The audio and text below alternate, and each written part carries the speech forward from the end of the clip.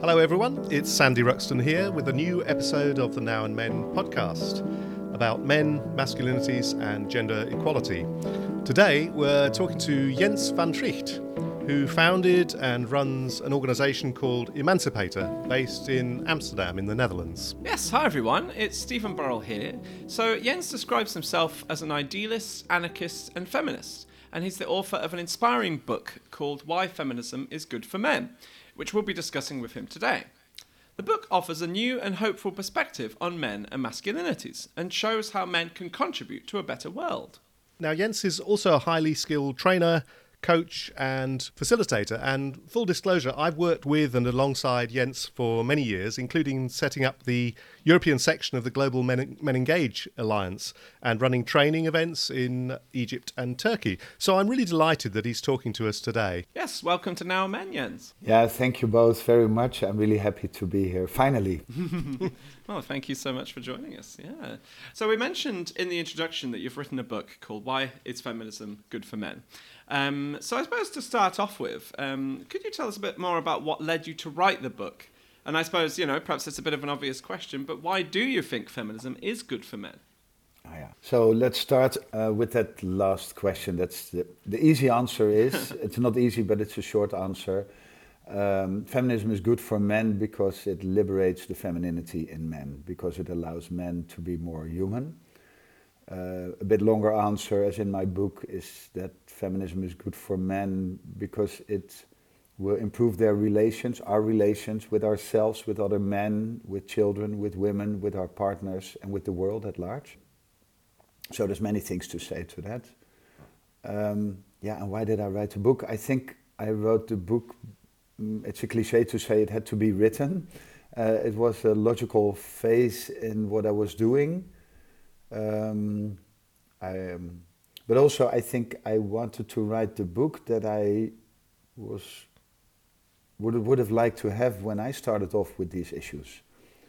Yeah, and that's quite a long time ago. In 1990, I had my encounter with feminism that opened my eyes and that changed my life, and I embraced it and I never let go. And from then on, I've been looking for resources that could help me learn and improve and grow and develop. And I found many things. There were academic things written, there were things in magazines, there were activist attempts, there were, you could say leftovers, that sounds disrespectful, but there had been many people, many men before me doing stuff around men and gender equality, violence prevention, emancipation, as we call it in the Netherlands, already from the 60s, 70s, 80s in the former century. So I found a lot of resources and inspiration, and at the same time I felt alone and lonely in this, and there was not really a place to go as a man wanting to be part of the struggle for gender equality. There were women's organizations and women's groups, but that was not the place for men. And some of the women's groups were exclusively female and said, yeah, you men have to do your own thing. But then where were the other men wanting to do this? And there was, of course, a gay movement, but not identifying or as gay. I was connected, but also not feeling this is where I have to be. And so I was looking for resources and community, and I think so it's getting a long answer, but it's connected. I started writing the book in the same period that I started the explorations that led to founding Emancipator. It was at a moment in time where I had done several projects and where I felt we need something that brings it together. It shouldn't just be about violence or about fatherhood or about boys in education, but we need to transform masculinity. And I had found out about Men Engage and felt at home there, and I felt we need to create something like this in the Netherlands. And in that process I started writing things, and I felt, maybe it will become a book. And I started talking with people in organizations, maybe it will become an organization. And then we started 10 years ago with the organization, and there was a lot of work. And in the meantime, I've been working on the book and received help from different people and organized help for myself and found a publisher. So then, now 5 years ago, finally the book was ready. And I feel they still belong very much together. And the book and the organization also contribute to creating the community that we need to make these changes in the world. And we should say that the book is written in Dutch, isn't it? But it's Yes. just been translated into English. And so we're very lucky that actually this episode of the podcast marks the launch of the book in English.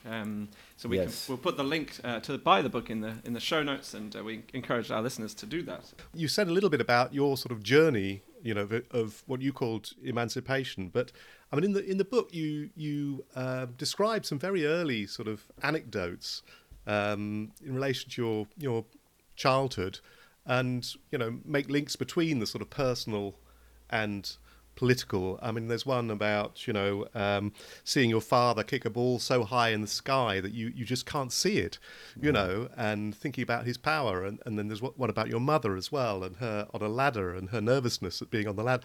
Do you want to just sort of explain those a little bit more and talk about why they came into the book and why they're relevant to your journey? Yes, no, I'm happy to, and it's actually interesting that after all these years, this is still an ongoing quest. So often I'm asking myself, but how come I got on this path, and this path embraced me so much? And for many years I've been thinking, what is wrong with me, or why am I the strange guy that has gone into all this?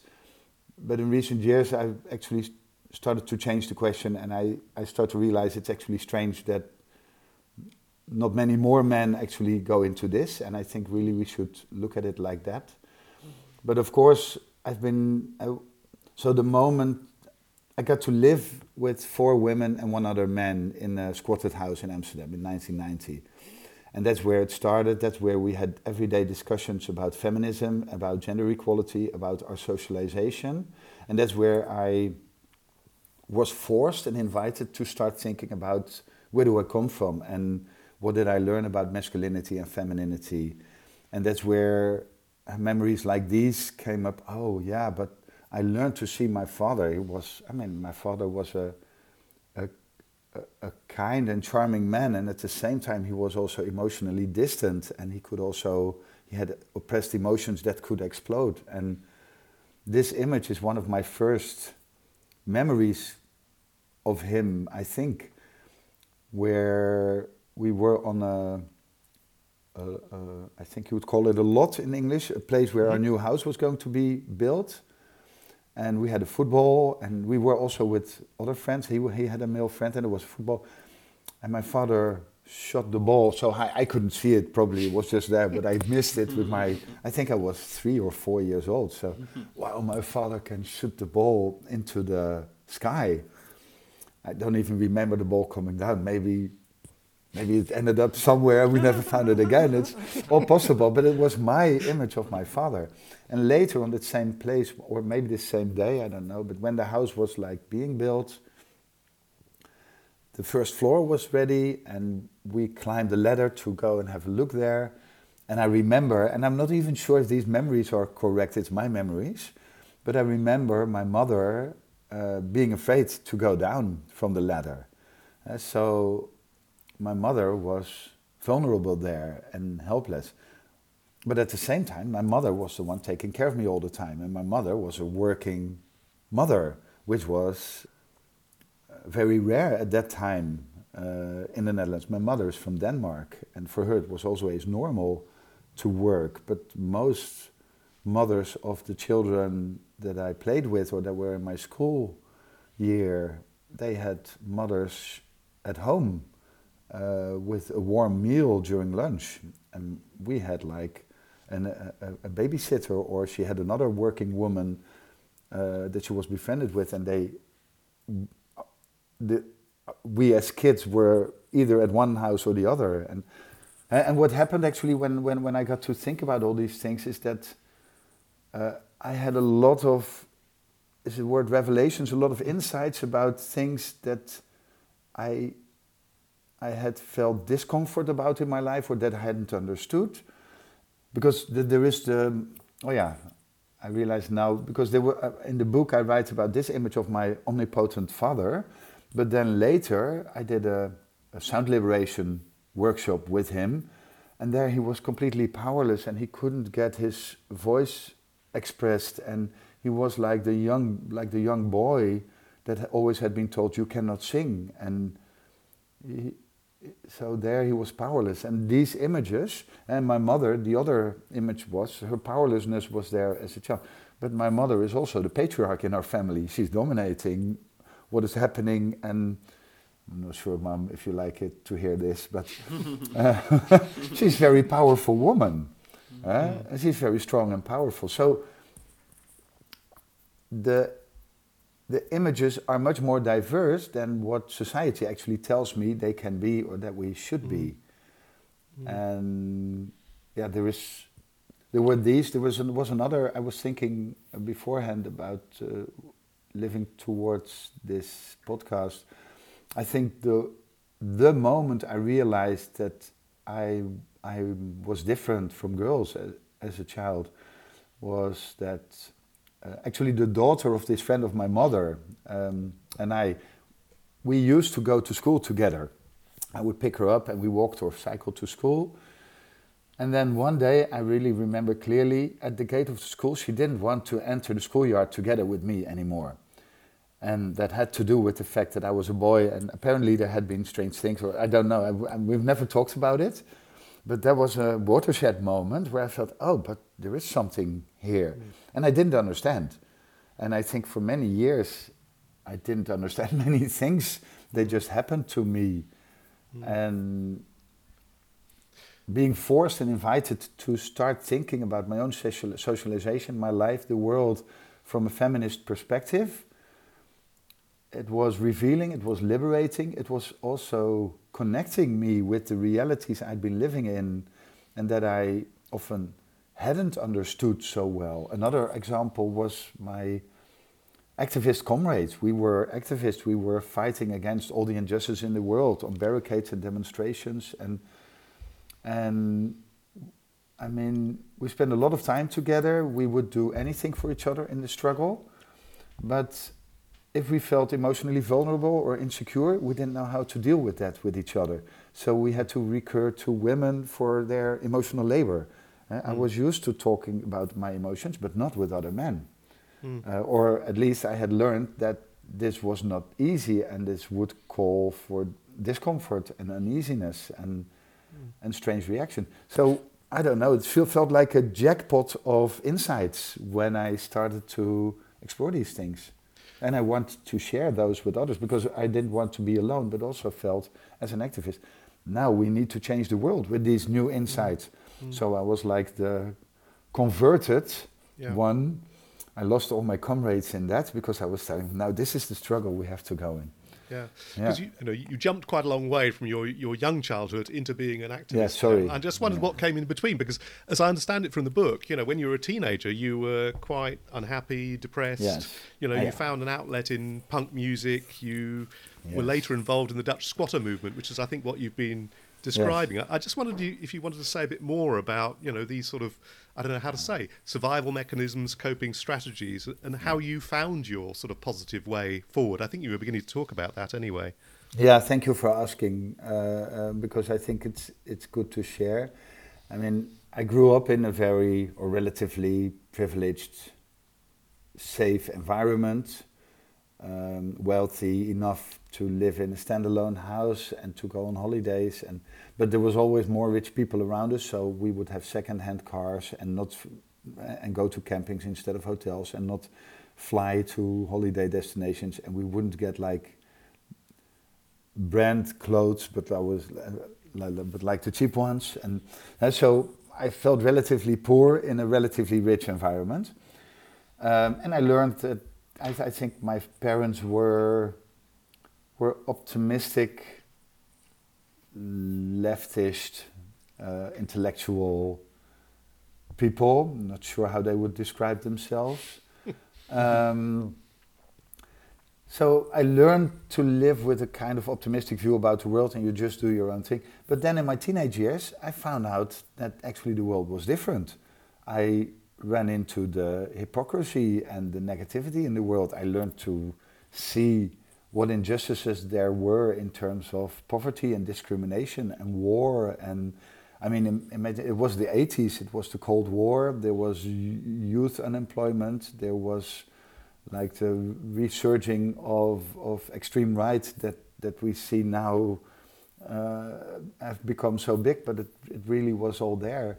Environmental issues were there. So we had a song in Dutch, a very popular song by a Dutch band, saying, "Oh, just drop the bomb because it will happen anyway." This was like the feeling I grew up with in those years. And so I became depressed first. I started to wear black clothes, listen to Cure and Joy Division music, and started smoking pot and drinking alcohol, and felt like, okay, so life doesn't really make sense. We're all going to end anyway, etc. And then I kind of radicalized into punk music because fuck the system, and anger was actually an interesting energy to tap into because it felt like I can do something against it at least, even though maybe I cannot change it, but at least there's another expression in Dutch, destroy what destroys you. Well, all these words, destroy, fuck the system, you know, it was all there. So that energy made me kind of alive, but also even more self-destructive. There would be more alcohol and drugs. And it was a negative, nihilistic way of being in the beginning. But through punk music, there was also very political punk music, Dead Kennedys, for example, which has been very transformative for me. And but I can also contribute to a change. So through punk music, I also politicized. And I got in contact with other people listening to punk music and going to punk concerts who would also be involved in youth movements for social justice and go to demonstrations and do squatting of houses. And then I felt, oh wow, so I can use my anger and my energy. Actually, then I think I learned that the flip side of the coin of my depression and anger has always been hope and idealism. And it's interesting that I feel we're all able to tap into that. If you have the negative feelings, they're always also an expression of the want, the utopianism, the wish to create something better. So that's what I dove into, I think, head first. And still, I believe the magic of squatting was amazing, opening empty spaces, deserted, abandoned spaces, and starting to create something new there, anything you'd like, and trying to do that in new ways, transforming ourselves and the ways we live and love and work and struggle together, while at the same time protesting the big injustices in the world. This is also where the personal and the political became very strongly connected, even before it was mentioned like that. Well, and then in that environment, there was feminism, of course. Also, there were women's groups. There was women talking about their experiences with violence and male dominance and rape and sexualized violence and incest. And at first, I could still think these are incidents and they don't happen here, but they happen in the world. And it's good that we have a place where we can talk about these things. But then, of course, it became clear that this leftist radical squatters movement was also just a part of a society with deeply ingrained sexism and internalized sexism and power structures. So male dominance and sexism and abuse and rape also happened in our own circles. And then I found that instead of taking the challenge seriously to change our structures and the way we were living together, there was actually very frustrating and unconstructive discussions happening and events evolving that then later made me decide to study women's studies. This is the next step. And one of the first things I did was do a research about how these discussions about sexism actually had been done in the squatters movement. So these were my teenage years until the 20s, so something like that, yeah. Well, then, yeah, I mean, could you perhaps talk a little bit about that? Because you talk about how in the book you did, like, studying women's studies was a big part of how you kind of came into contact with feminism. So yeah, what was it that led you to choose to study that, and how was it for you as a man to kind of participate in that course? I mean, in the book you describe it as a kind of feast of recognition. Yeah, do you want to talk a bit more?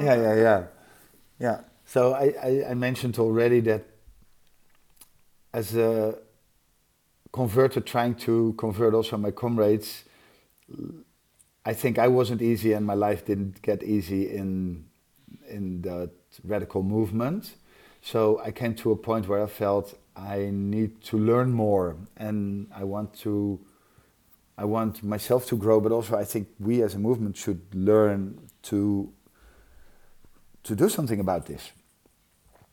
And then I don't know how it happened. I had read somewhere in one of our activist magazines about women's studies existing. I think some women's studies teacher or professor had been doing a talk somewhere, and I had read that, and I thought, okay, let's go and have a look. And I came there, and I was very cordially invited, welcomed by Saskia Poldervaart. I want to name her. She passed away already 10 years ago, or a bit more. She was my mentor for many years. She was specialized in social movements and women's studies. They had just around that time organized an event, Where Are the Men in Women's Studies? There had started a conversation about should women's studies become gender studies, or at least it had become clear that women's studies was not about women anymore just alone, but it was about what they then called in Dutch, but I think maybe you can say it like that in English as well, the working of sex, which then would later translate into how gender works, but how biological sex was worked upon by society and how it worked into creating society. So then they realized, but we need also to work with the other side, with men. Well, there I was. I wasn't the first man. There were other men had been doing women's studies, but I felt like I'm welcome, and I had a connection with the social movements with her. So I felt, and this is what I want to learn. And men's studies didn't exist. There had been men's studies courses also in the last century sometimes, and things had happened, but it wasn't there at the moment. And I decided to study women's studies and to specialize in men and masculinities. And it's been an interesting process to read between the lines, because everything that talks explicitly about women, girls, and femininity, again, if you flip the coin, it is talking about boys and men and masculinity as well. So, that's what I did. And it wasn't one course. I did it was before we had a bachelor-master structure introduced. So I had to do 1 year ground study of politicology or sociology or any of the social sciences, but I did political sciences. And then I could do 3 full years of whatever courses I wanted to choose from the women's studies departments in the different faculties. So I made my own study program, learning from many different angles about the history of the feminist movement, about gender and ethnicity, about care, labor, poverty, about violence, about LGBT issues, about sexuality. It was like, I think I was so eager. I wanted to know everything. I was like a sponge. I'm still very grateful that I could do that, and I felt so welcomed. I had expected, also coming from a place where sometimes there would be women-only circles or groups or meetings, and I would have expected, and I would have also accepted and agreed that maybe in some courses women would have wanted to be on their own and not have any men included because of the topics they were dealing with or the personal issues. But I've never encountered anything like that. I was welcomed and included, and I've had one of the best times of my life. So also the study was meant to last 4 years, but then other things happened and I had a personal crisis and I went traveling and I got a job, and so altogether it took me more than 10 years from the first day I came in to the last day when I finished the study, and it's been wonderful, yeah. In your book, you talk about the need for men's liberation. And in fact, the organisation that you founded is called Emancipator. What do you mean by that when you talk about liberation for men? Yeah, these are interesting steps that happen with the words. In the Netherlands, policy for gender equality has actually always been called women's emancipation. So this is the word that is being used regularly, that everyone understands.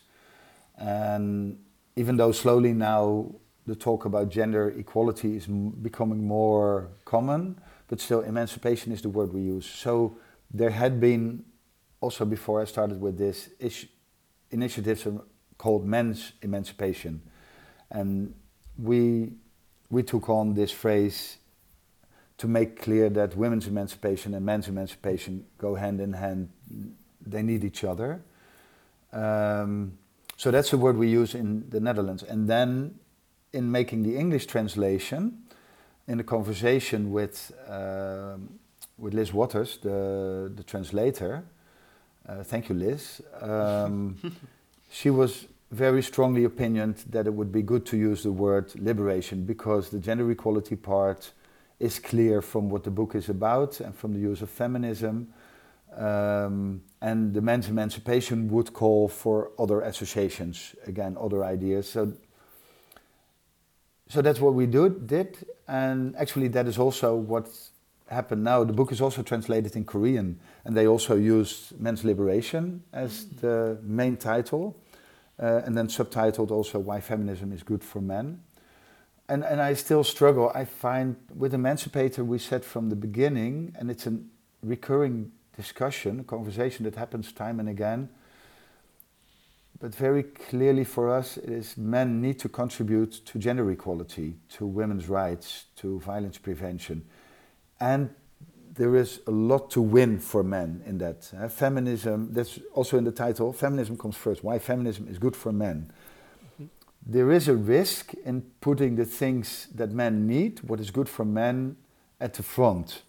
There is a risk, and it happens regularly, that if we talk about men's needs and men's vulnerabilities, that we don't get to the gender justice, gender equality, women's emancipation and women's rights part anymore. So I still struggle with that. I hope the English book will be read in such a way that it is clear that feminism, gender justice, men's contribution to that come first. And I do actually like the fact that men's liberation is also a key part of it, because we need to liberate men from the traditional ideas about masculinity and the practices connected to that, to create new solutions for the problems that we are dealing with. In Men Engage, we've not been talking about that. I mentioned it briefly. Emancipator was really inspired by the Men Engage Alliance. And in this global network, gender transformative work is key. So we need to transform ideas about men and masculinities. Otherwise, the other risk would be, so there is risks at both sides, is that we reproduce the idea of the male hero, the male rescuer, the knight in shining armor coming to save the damsels in distress. And that's also not what we need. So it's a thin line balancing between men speaking out and acting up and engaging in gender equality and doing so in transformative ways that do not reproduce patriarchal ideas about masculinity or patriarchal dynamics and power structures. Mm-hmm. So I felt myself hesitant to use the word men's liberation, also because I know there is a history to that, and not all the men talking about men's liberation were as pro-feminist as I think they should be, or we should all be. So the word men's liberation, or the phrase men's liberation, is also kind of charged still with the risk of anti-feminism or of traditional masculinity, which then again also is actually what happens in the Netherlands with the term men's emancipation, because there will be also men saying, oh yeah, but now it's our time, we are actually the ones being repressed, we suffer from feminism gone too far or whatever, so yes, men's emancipation is what we need. In fact, I think it's fair to say that a lot of the work that we do is about the words that we use and about sometimes claiming them, reclaiming them, giving them the meaning that we think they need to have, and at the same time being very cautious and aware of the meanings they may have at larger audiences. But a word can actually almost never stand alone. It also always will need a context. Yeah, you say at one point in the book that you see yourself as, I'm quoting here, a human being rather than a man. This seems to be one of sort of the key argument that you come to in the book. So why do you say that, and what are the implications of that approach? Because there's a possibility that issues around gender, around power, around difference disappear if we're all just humans. How do you construct this argument? I often tend to say I'm a professional man, and nowadays when asked in meetings to share my pronouns, yesterday, for example, in our open space event, I was facilitating that meeting and I was representing Emancipator, and I put he, him on my pronoun sticker because it's very clear there I want to be there as a man. But on a personal level, in many ways, I don't identify as a man as it apparently should be in this world, and I feel very often connected with women or non-binary people or other people. So there is a struggle of doing both justice to my, you could almost say, material position in this world with all the privileges I have, and my subjective experience of my position in the world. And I want to use the word, I think I do experience gender actually as dehumanizing. At its core, it is telling me and it's telling people that there is certain things that we should be and certain things that we shouldn't be.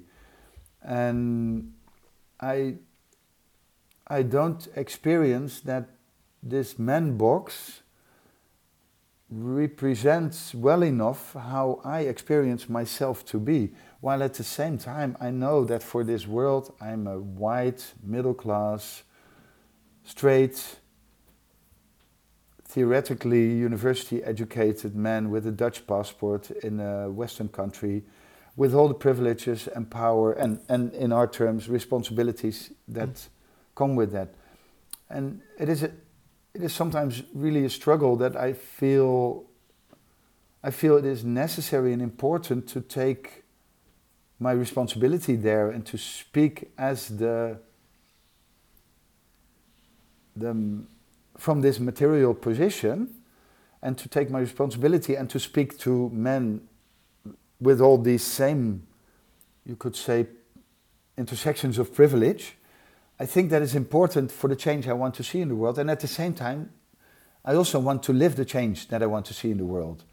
And so maybe sometimes I just feel I'm a bit of a split person there, or I think it's more real to say I'm a contextual person. I am not always the same one, or deep inside I am, but in different contexts I have different roles. I mean, you said something there about your responsibility for your situation, your privilege, and so on. It's important to think about what you do with them. How do you feel you hold yourself to account, and how should men deal with the challenges of engaging in feminism or with women's organisations and issues? Yeah, it's a really important topic. One of the first things I learned when I engaged myself with feminism, I'm not sure if it was in the squatters movement with radical feminism or in my women's studies period, and they also overlapped in the first years. But I was clearly told, and I registered, and I learned that if I want to do this work as a man, I need to make sure that I have myself checked by feminism, by feminists, by women's rights organizations or feminist organizations.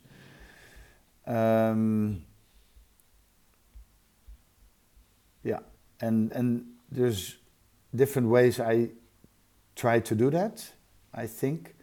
I want to mention here also that this really has become one of the main topics in the Men Engage Global Alliance, because also there we see that sometimes with best of intentions, individuals or organizations or the world at large is reproducing patriarchal patterns and giving more space or resources or visibility to men than to women or even women's causes, sometimes with really bad consequences.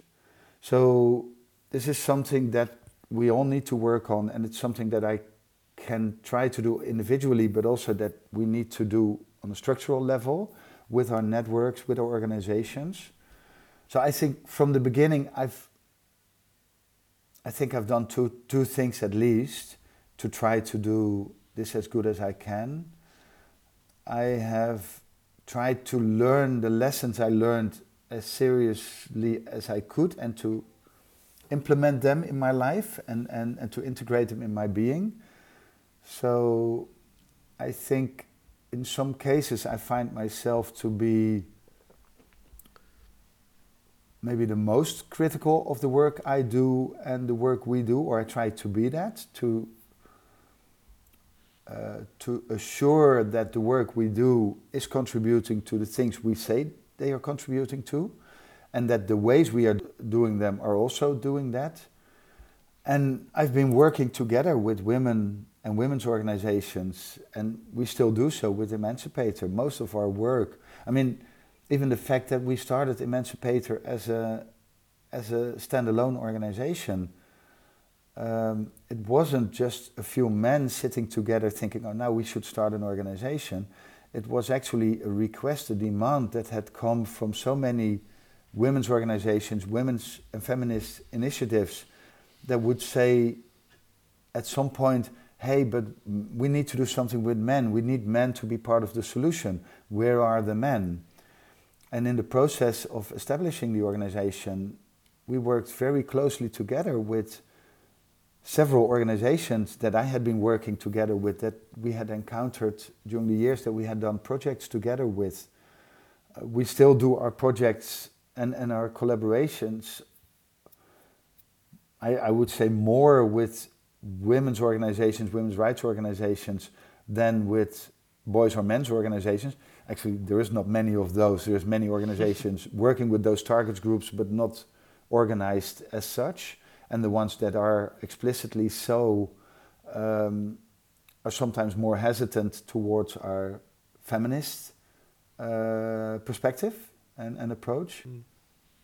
You mentioned at the start that, I mentioned at the start that you're very involved in training and coaching and so on. And you've done a lot of so-called men's work and personal growth work as well. What do you see as the sort of main challenges in working with men in groups, and how do you address those? Yeah, thank you for asking that. Again, I want to include Men Engage in the conversation. Men Engage has had an interesting internal development the past few years doing inner work for social change, where it has become more and more clear that the work we do for social change also needs to include our own ways of working on our own change. We need to be part of the change. And I'm honored to hear that you feel I've been doing a lot of men's work. I feel I've not been doing as much men's work as I maybe would have liked to do, or as I think we should have been doing. Emancipator has been working mostly in all these years with organizations and professionals, and not with individual men as like the final target group.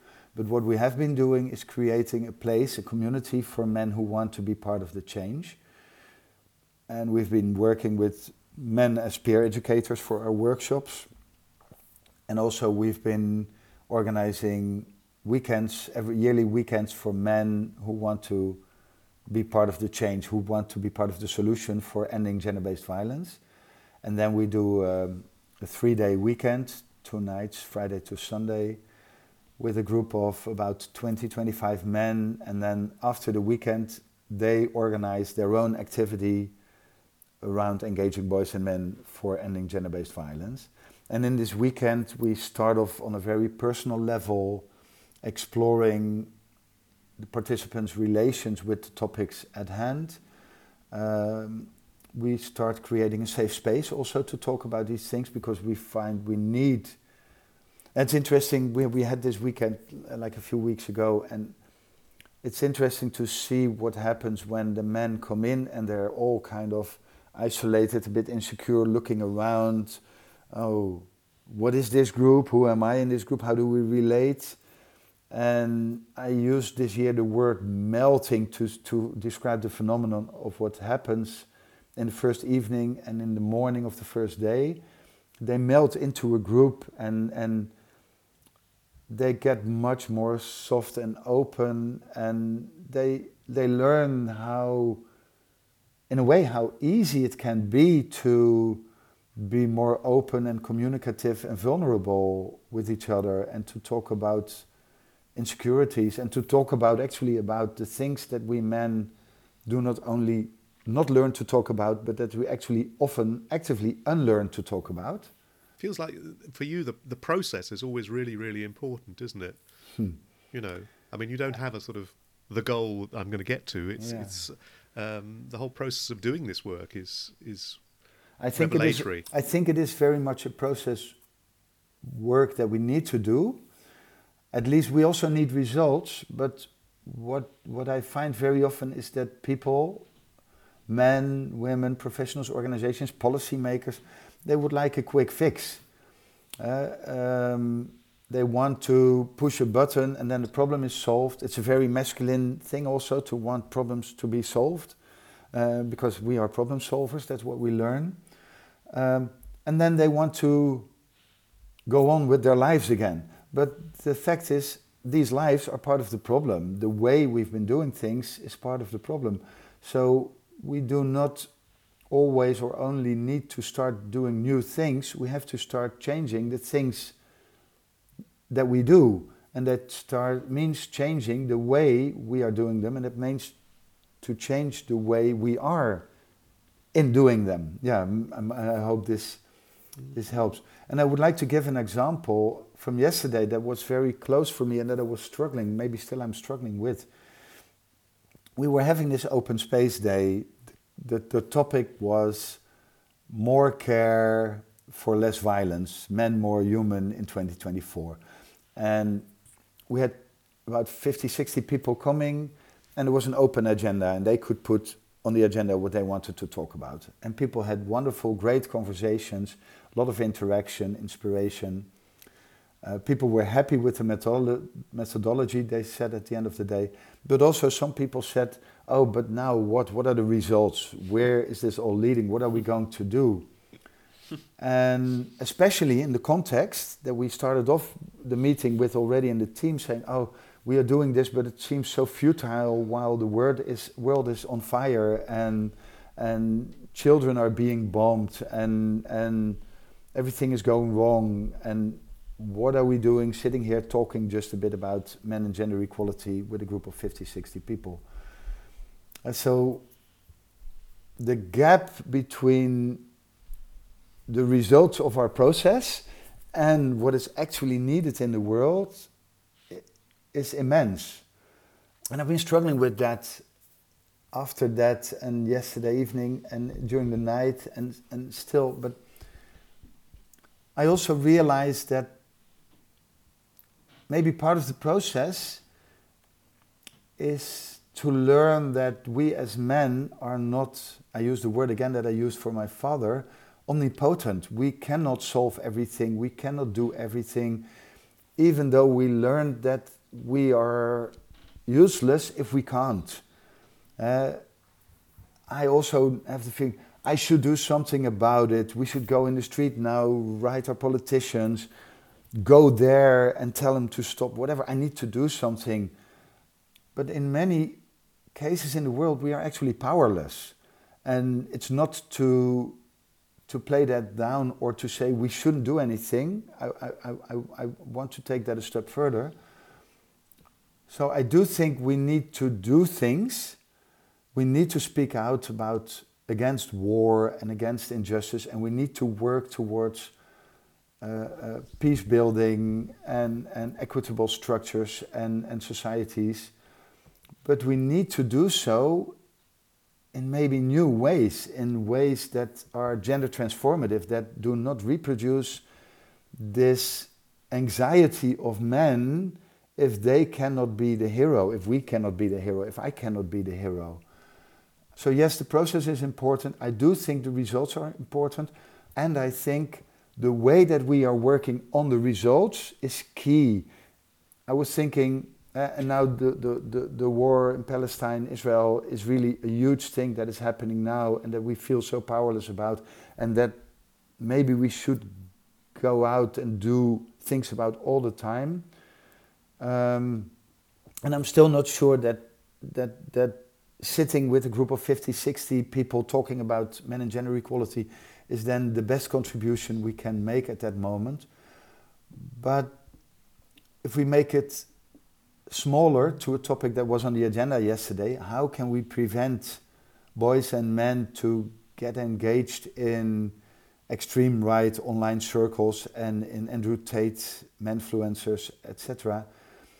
If we go to those boys and tell them, you shouldn't be doing that because you have to be doing other things, then we will be telling them still that they will need to be in control and powerful and leaders and dominant in another way.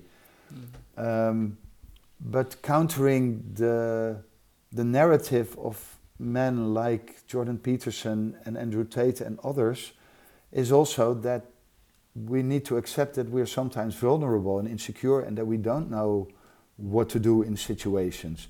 Because this is the message that they're conveying to boys and young men all the time. The very old traditional ideas about men being tough and strong and dominant and powerful and always successful and top dogs. And we are not. So learning to deal with our humanness is, I think, an important part of the process. Yeah. No. Well, and connected to some of the things you were saying, you state in the book that relationships, sexuality, intimacy are the domains in which boys and men feel most vulnerable and insecure. So yeah, why do you think that is? So I think part of what I said in the book is that especially sexuality functions as a container of emotions for many boys and men, because we learn to oppress most of our feelings of vulnerability and insecurity and so on. We then can feel that, once we have sex, it's at least an outlet for all the emotions that we were not allowed to have. Actually, there's two outlets that are allowed for boys and men. This is sex and violence, which are often very much a problematic thing in the combination also. I think many men and boys are actually very alone and lonely, and we need relations to others, but we don't know how to, especially not to those that we learn we should want the relations with. Maybe this is too cryptical. As men, we learn that we should be heterosexual, so we should have relationships with women or with girls. And at the same time, we learn that actually women, girls, femininity are kind of inferior. So, but we are still also then dependent on them. We need, as I said also from my own experience, we need the emotional labor from women and girls for our own mental health and well-being. But we also have learned to look down on that and not to be those qualities. And in relating, things are undefined. We have to use qualities that we have as boys and men, but that we have sometimes actively unlearned, and at least very often not actively learned to use, like looking for consent and communicating and feeling and adjusting and so it is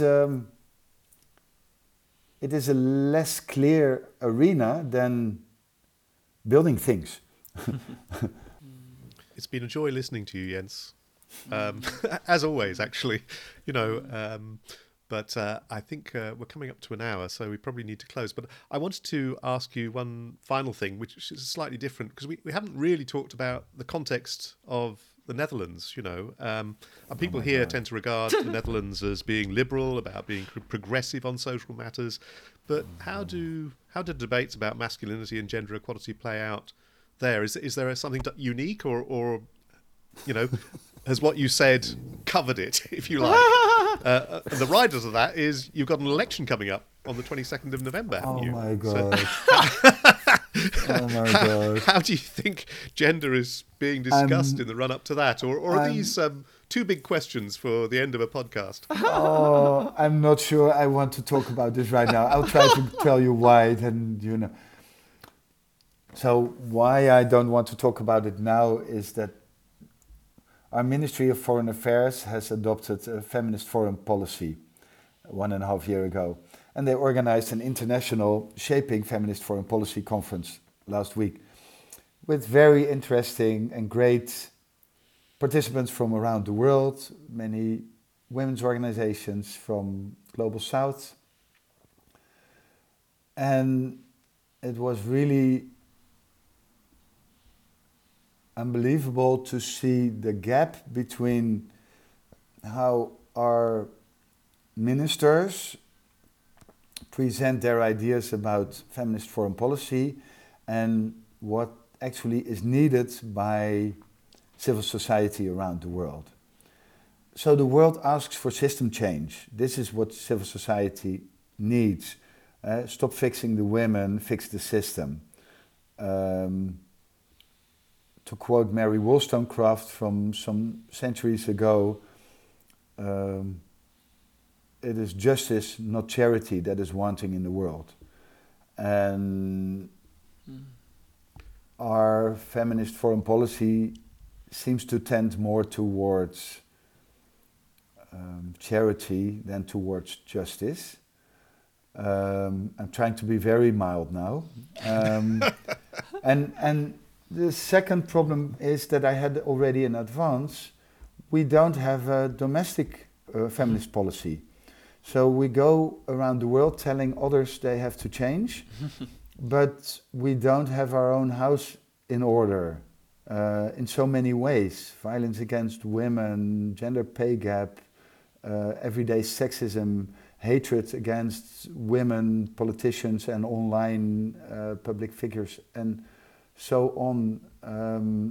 LGBT issues, gender issues, abortion rights, being under pressure at least, maybe not as bad in some other countries, but we're not heading in the right direction.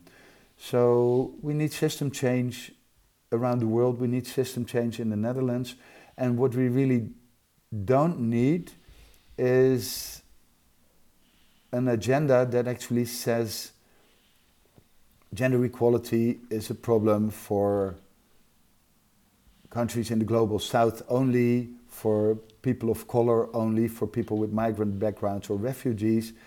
this is the tendency that we've seen growing in the Netherlands in like the past 20 years, maybe longer, and it's getting worse. And the elections, the upcoming elections, will not make things much better. I feel like you've taken us back to the start where you described yourself as idealist, anarchist, feminist, and you've given us a pretty good insight as to how you see the world and, what needs to be done. So thank you so much. Well, thank you for having me here and giving me the opportunity to talk about what is so close to my heart all the time. Thanks.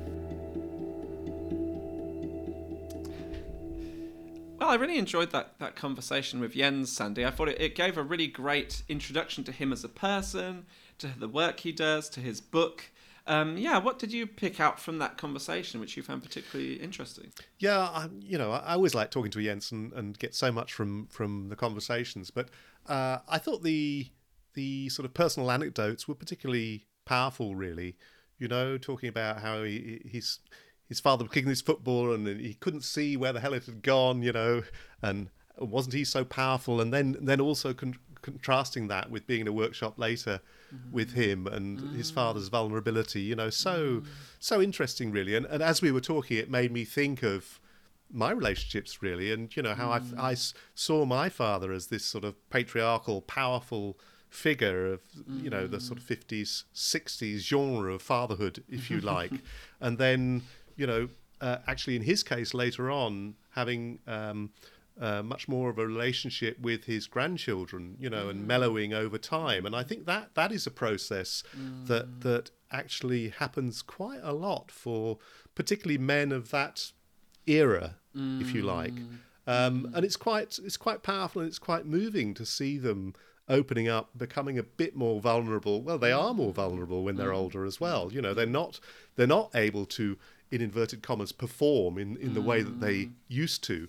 And so that sort of melding of the personal and also how he links it to the political, I think is really very, very interesting and successful, actually. How about you? No, I really loved that. I really loved how he was willing to actually reflect and open up about his own personal experiences and how that's shaped his political and professional work. Yeah, absolutely. One thing I was thinking about, which connects to all of that as well, I think, doesn't it, is about this idea of men's liberation, which he talked about, and he does use that language a lot in his book. And as he said himself, it's a sensitive area, isn't it? Because, I suppose on the one hand, for me, it feels like, well, what right do we as men have to talk about liberation when really, if we're talking about patriarchy, we're talking about men being the kind of the dominant group, and that actually feminism is about the liberation of women from that system, right? But so it feels a bit uncomfortable for us to use that language. But at the same time, if I reflect on my own experiences, and certainly from the sounds of things, from what Jens was talking about his life, that for me personally, feminism has definitely had a liberating impact on me, right? It's enabled me to open up so much and to learn so much more about the world and to my own place in the world. It's really changed me in that respect, and I do think that is a liberating experience. It's just an interesting one, isn't it? About how can we as men talk about that and what is okay for us to talk about there. And I'm still not quite sure what I think about that, but I certainly the way Jens talks about it, I think is powerful, and I can certainly see why he uses that language. Yeah, I'm just thinking about a different point, actually, which is what we were talking about at the end about the Netherlands, and the fact that they've got this election coming up. I mean, it sounds like it's really important, actually, what's happening there. When you think about what's been happening with sort of populist governments in Slovakia, in Poland, Netherlands, the fall of Mark Rutte, the Prime Minister, I think he's been Prime Minister 3 or 4 times. What kind of coalition might result from that? So that will also be, an issue to watch. But I think that's probably enough from us, isn't it? We suggest you get hold of the book because it's a great read. Absolutely. Yeah, we'll put a link to it in the show notes. And for now, thank you so much, everybody, for listening, as always. Do contact us at nowmen@gmail.com if you've got questions questions or comments. We've been receiving some really great feedback recently, suggestions for different episodes about things like sexuality, pornography. Yeah, so if you've got any comments or feedback, don't hesitate to get in touch. Do follow us on your podcasts app if you haven't done so already. And yeah, recommend us to your friends and colleagues, and we'll speak to you again soon. But for now, take care, and thanks again for listening. Thanks. Bye. Bye. Bye now. Bye.